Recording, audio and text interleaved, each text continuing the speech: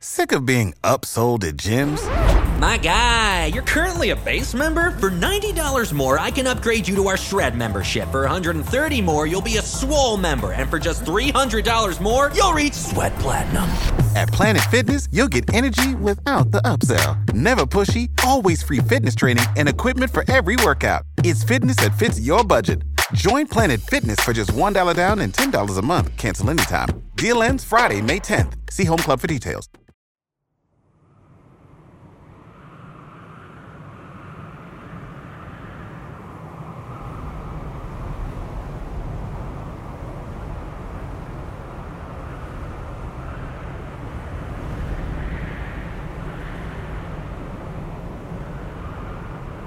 At what point can you allow yourself to feel safe? Not yet. Relieved, maybe, but not safe. You escaped the man, and you weren't certain that you would. Now, surrounding you is the night, and the nothing. Nothing except the snow, the blowing snow. It's not welcoming snow, it's harsh. Pelts your face relentlessly, and it's hard to keep moving forward with your eyes open. There's not a choice, though. One step in front of the other into the night, and you can't go back. He may still be there. In fact, you're sure that he is. Home is 1,000 miles away, or it may as well be. Hope, though, is near. Hope is the last thing that goes. A motorist on the road after midnight. On this road, a good Samaritan to be found on this road to purgatory. You know is not likely. That's why the man had driven you here, because nobody else was going to find you or him. Maybe he's gone now. Maybe it's safe to start going back toward town, back toward home and warmth and survival. He did let you leave, after all. Only after your many promises and assurances to him that you wouldn't tell a soul. But had he believed you? And now, over the Wyoming wind, beneath the pitch black of the blowing snow, the winter around you is suddenly just a bit clear. And more clear still, there are lights coming up the road from behind you. They're coming from the direction of safety, of home. Someone's here. Someone's found you.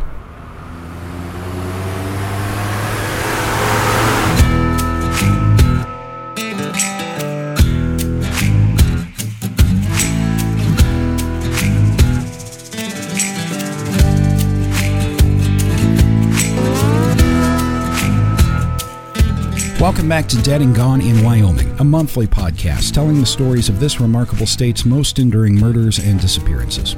I'm Scott Fuller, and an advisory before we start this episode that it contains graphic depictions of violence against women. Please listen with care.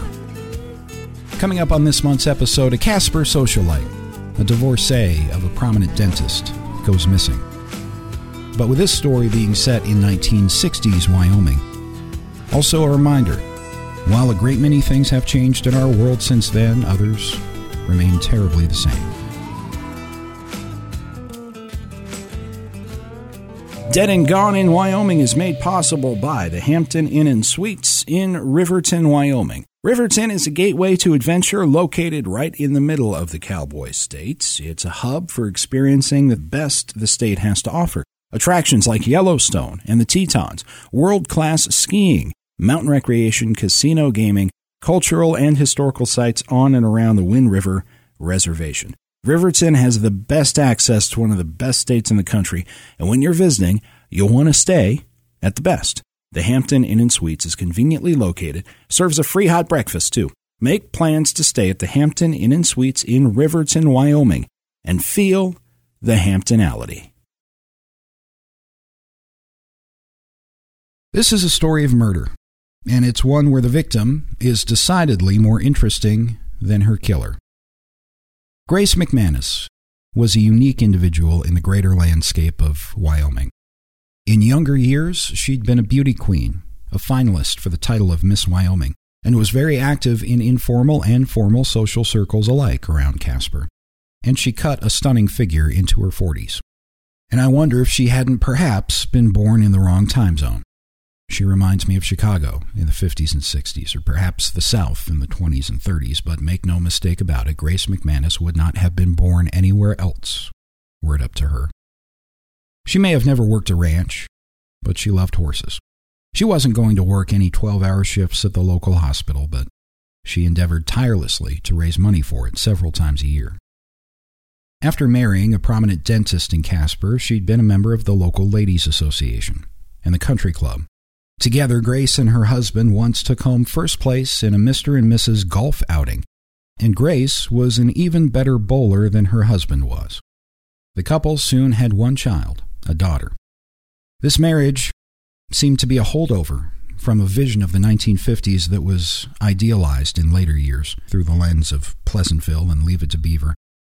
White picket fences, dinner on the table at 6, 2.5 well-behaved children. That America never existed, and after a time, neither did Grace MacManus's marriage any longer either. But Grace knew it was for the best, and it took a self-assured woman bordering on fearless to seek any divorce in the 1960s, especially as she turned 40 or so. But Grace simply thought that she'd be better off on her own. And she could have left the cowboy state at that point, and she should have. But she didn't. Casper was where her friends and family were. It's where her daughter had been born and grown up. It's where her friends were, and frankly, it's where people knew Grace. A lot of people. It's difficult to overstate that point. Small town famous in Casper is what Grace MacManus was, but not for any power or position that she held, but because she was simply that well liked. So she embraced her divorce as a chance to reconnect with her side of the family. Grace was aptly named, and she handled the scandalous 1960s divorce with class and with the support of her friends and family. And that support was easy to give from them, really. There wasn't a whole lot for any different kind of person not to like about her. She was kind and caring enough to have been a school teacher, which she was at one time, and outgoing and classy enough to be a prominent socialite in Casper, which she also had become.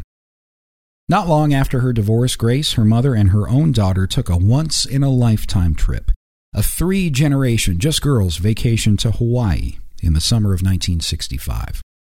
Here is some context you can use for Grace MacManus.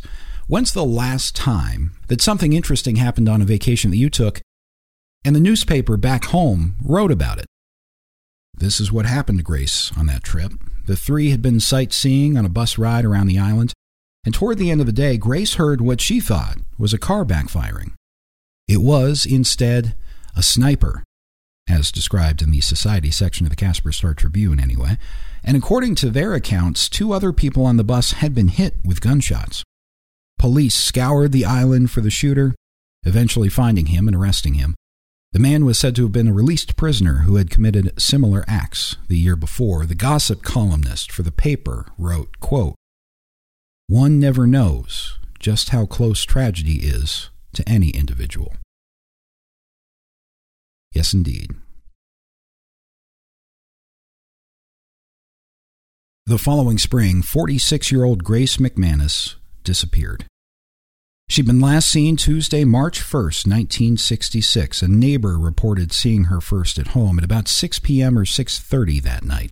And upon not hearing from her daughter and attempting to contact her several times, Grace's mother reported her missing the next day.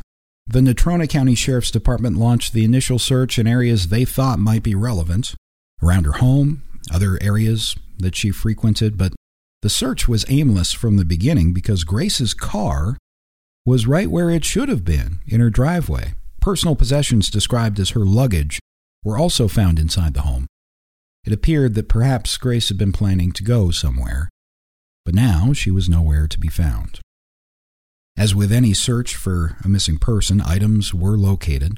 over the next days and weeks. Whether or not they're relevant to the missing person, though, is another question. So in this case, a woman's glove in remarkably good condition was found off the side of the road near some railroad tracks. But Grace's family was not able to definitively identify it as being hers. Police mounted these searches off and on for about 2 weeks, during which time everyone who knew Grace imagined that they'd hear from her on that day, or the next day, or hear something about her wherever she was, but that didn't happen. Eventually, police gave up physically looking for Grace and continued their investigation through interviews of family and friends, and anyone else who might have seen her on or after the evening of March 1st. And through these interviews, police found another witness who had seen Grace walking east toward East 2nd Street off Montana Avenue at about 11 p.m. on that same night. She'd been wearing slacks and a green and gold coat with a fur collar. What in the world was Grace MacManus doing walking through downtown Casper alone at 11 o'clock at night, wearing a fur coat with her car still sitting back at home in her driveway, and luggage inside apparently packed for a trip? Something, it seemed, was not quite right with Grace when she walked by herself into a cold and snowy Wyoming night. Grace's family and friends, those she impacted in nearly a half-century in living in Wyoming, would need to wait, but weeks, not years, for the answer. Grace had not gone far, and she had not been alone. Dick DeLong was 22 years old and had never met Grace MacManus before he found her, 200 feet off Old Ormsby Road. He'd been searching there for Indian artifacts while scouting possible rabbit hunting areas 10 miles from where the missing socialite had been seen 3 weeks before. It was not unusual for Dick DeLong to be in the woods, in the wilderness, a quiet and reserved man. Loved being alone in the open country, and he knew it well. And after she went missing, like many in Casper had, Dick DeLong was among those who had volunteered to search for any trace of Grace on foot.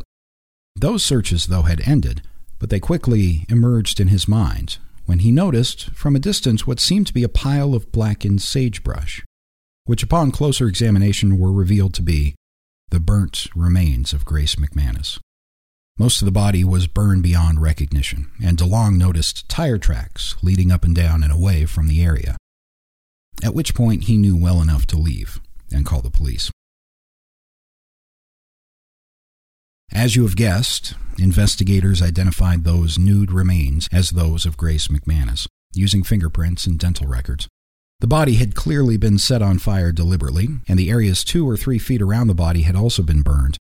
Underneath the body were the clothes that Grace had been wearing on that very night that she'd last been seen March the 1st, and scattered around the area were some of Grace's possessions she would have kept in a purse, and things she would have worn, like the Catholic medallion that she wore every day. There were still plenty of questions to be answered, but on that day in the high desert off Highway 87, what is now Interstate 25, enough was known about Grace MacManus' fate to form a picture of what had happened to her, at least initially. And with the location of Grace's body, friends and family were able to lay her to rest, and the rosary service for her life was held at St. Anthony's Church a few days later. But who had done this to Grace remained an open question.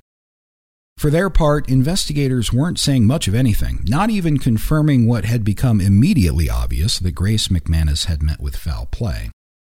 Traveling across Wyoming away from the cities and towns, somebody with, admittedly, a darker disposition would wonder how it's possible for anything to ever be found out there. And if Grace had been taken a little further away from the place that she'd spent her entire life until March 1st of 1966, maybe she never would have been found. But as I've already told you, Grace MacManus was a good deal more interesting than the person who ended her life. And it was beginning to become rapidly more evident to lawmen tasked with finding and catching this person that they were likely a good deal less clever, too.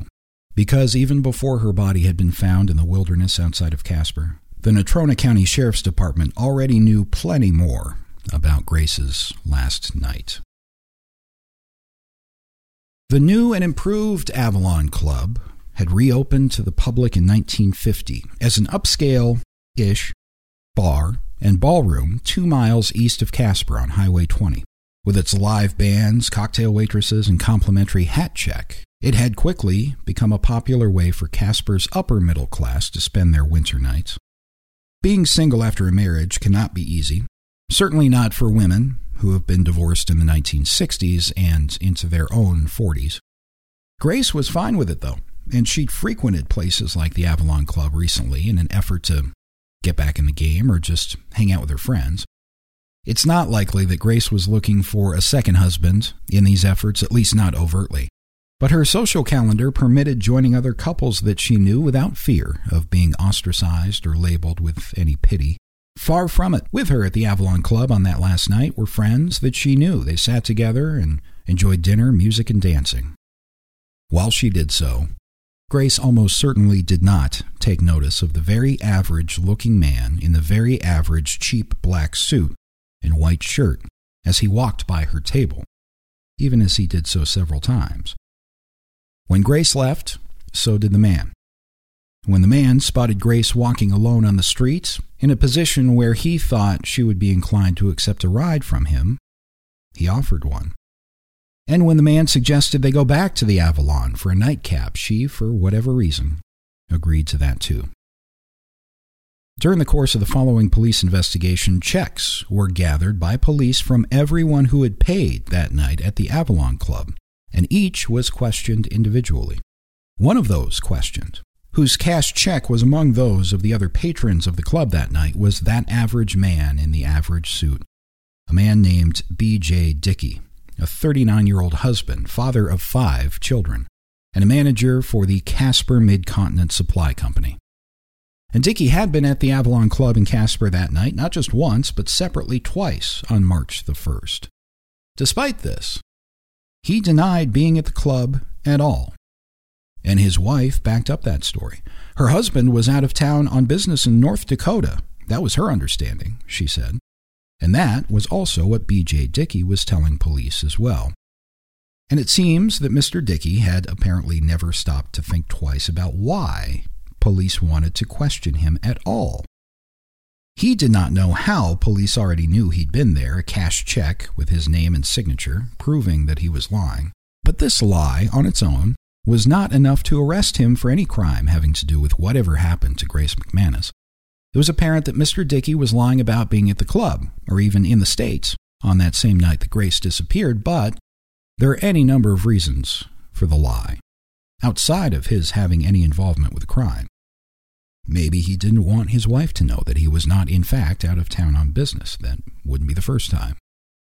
So police developed a clever ruse. A few days after initially talking with B.J. Dickey, they invited him back down to the station for a second interview, to which Dickey seemingly readily agreed.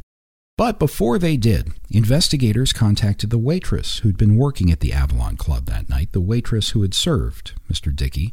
They asked her to sit in the hallway at the police station. And when B.J. Dickey walked past her, she identified him as being one of her customers on that night that Grace MacManus disappeared.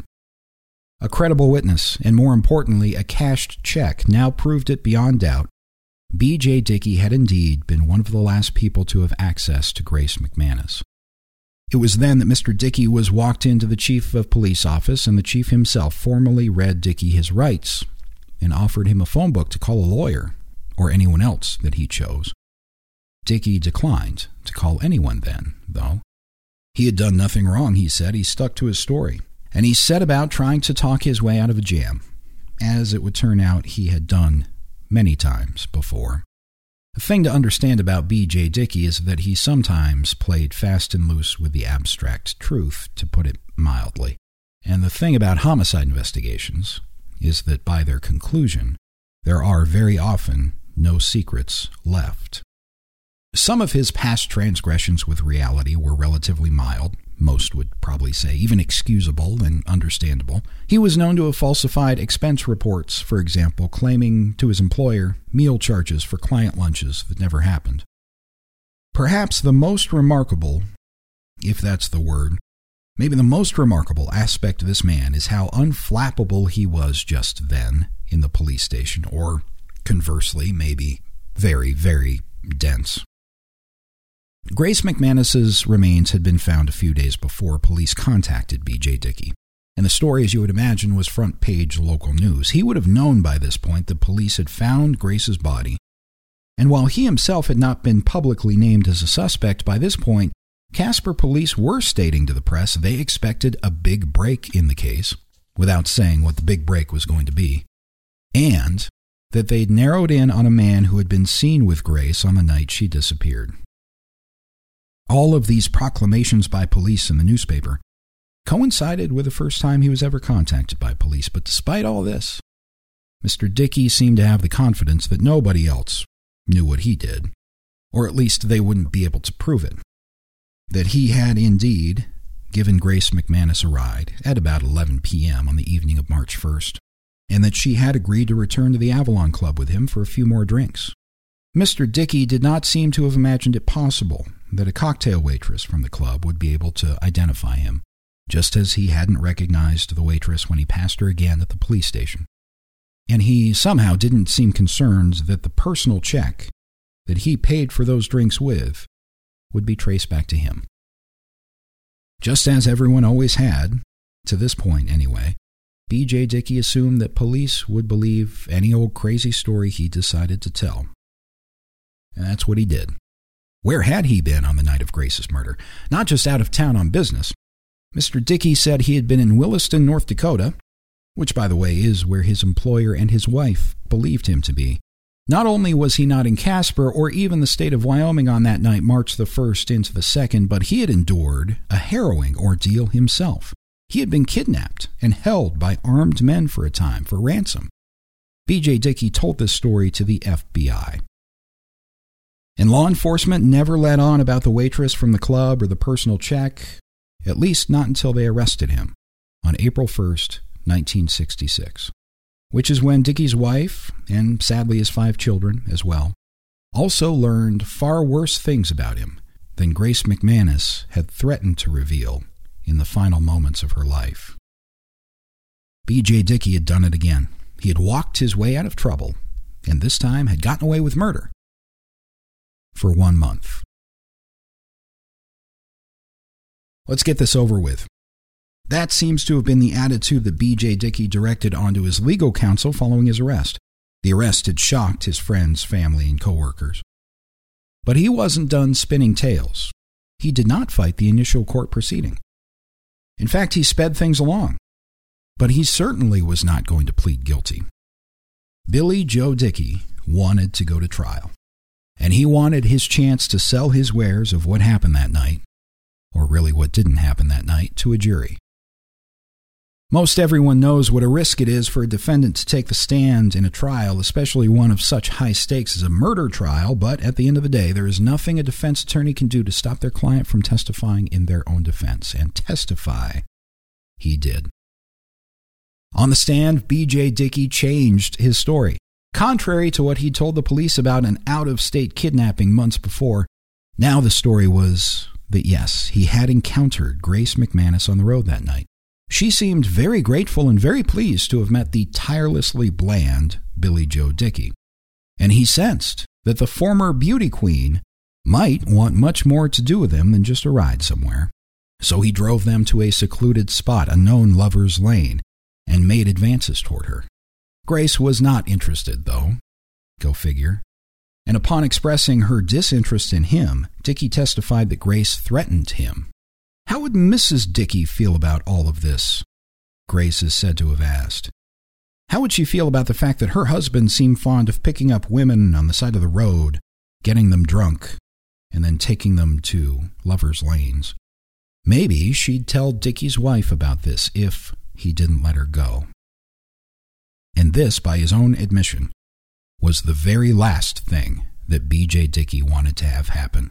His wife could not find out. And so Dickey testified that he grabbed Grace by the wrists, telling her they'd be sitting right there in the car all night until Grace could reassure him that she would not involve his wife in this situation, assuming any of this really happened. But we can only imagine what Grace must have thought then. She would have known that she'd struck a nerve in the man and possibly gained some leverage in the situation, It's fair speculation, then, to assume that perhaps Grace, in her fear and wanting to simply leave the car at all costs, did offer some of these reassurances that this man's wife would not be told. In fact, nobody would be told about what happened between them in the car that night after midnight on the side of the road. She wouldn't tell a soul, she might have said. She just wanted him to let her go. There's no way to know for sure what was said, but Dickie's testimony on the stand continued that Grace did indeed exit the vehicle at that point, into the darkness filled with blowing snow. And that's when he put the car in drive to attempt to catch up to Grace, he said. How could he risk believing her after all? He would seek additional assurances from her and then drop her safely somewhere else, but his vision impaired by the flying snow, he said. He accidentally struck Grace MacManus with his vehicle, killing her instantly, he testified. On the stand, he continued the narrative along these lines. He had panicked then. He had scooped up Grace's lifeless body, dragged it around to the back of his car, and put her in the trunk, and then drove aimlessly for some time, unsure of what steps to take next. With her body still in the trunk, he said, Dickie stopped at a gas station to fill a spare tank with 3 gallons of gasoline. He then drove to a secluded area of the countryside north of Casper, removed Grace from the trunk, doused her with the ignition fluid, and set her on fire. Parts of this account we know are factual. Others are tragically not. The attendant at the gas station told the court that he recalled the defendant visiting the service station on that night. He did fill up that spare tank of gas, he said, but he had asked not for gasoline, but used oil instead. The attendant replied the station didn't have any, which is when Mr. Dickie settled for gas. But the attendant also remembered Grace MacManus, because she was, according to the attendant, not in the trunk, but in the back seat of the car. The station attendant testified that he saw her there, blood oozing from scratches and abrasions on her face. And further than that, he said he saw her breathing, because Grace MacManus wasn't yet dead.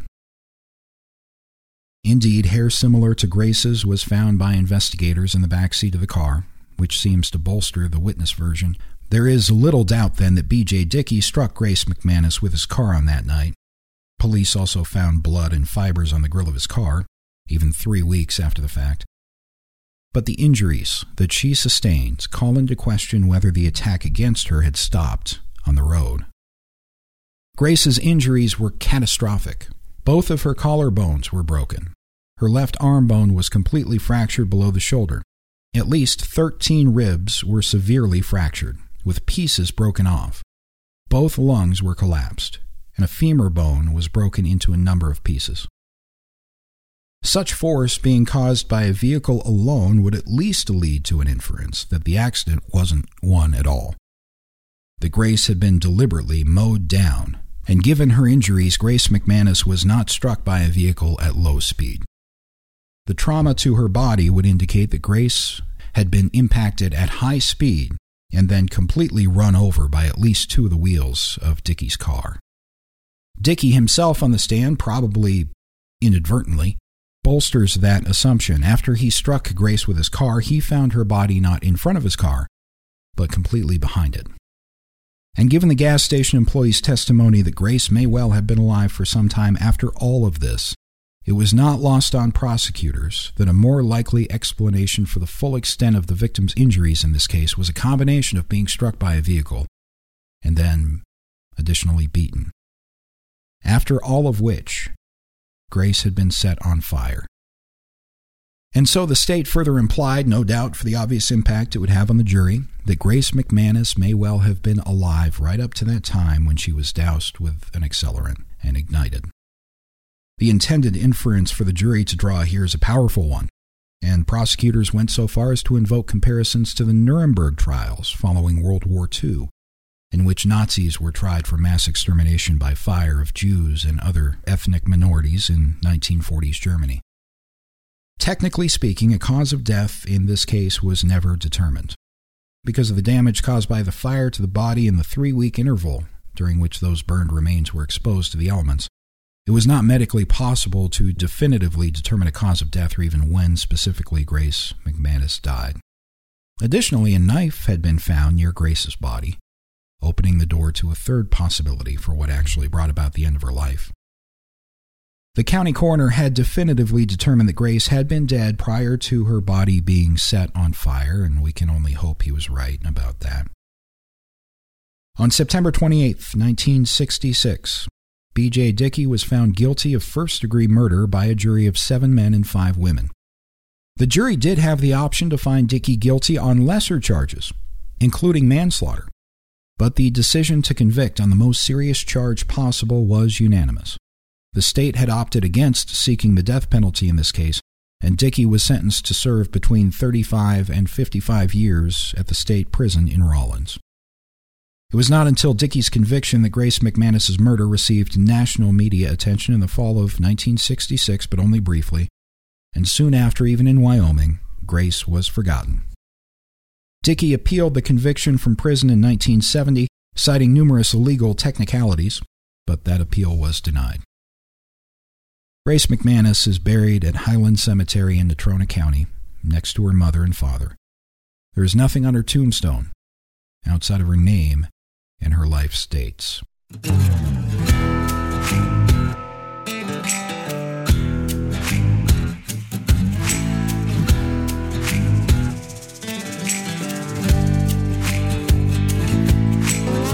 Thank you for listening to this episode of Dead and Gone in Wyoming. The show is written, researched, and read by me, Scott Fuller, for County10.com. We'd like to thank the return sponsorship of the Hampton Inn & Suites in Riverton, Wyoming for their support of the show. Please do stop by the Hampton Inn & Suites in Riverton and stay a night or two the next time you're in the Rendezvous City. You can keep up with the show on Twitter at Wyoming Podcast and support the show for early access to episodes for $10 a month on Patreon, patreon.com/Wyoming Podcast. As always, a heartfelt thanks to all of our current Patreon supporters for keeping the show going. That's all the time we have for this month, but I've already started work on the next episode of Dead and Gone in Wyoming.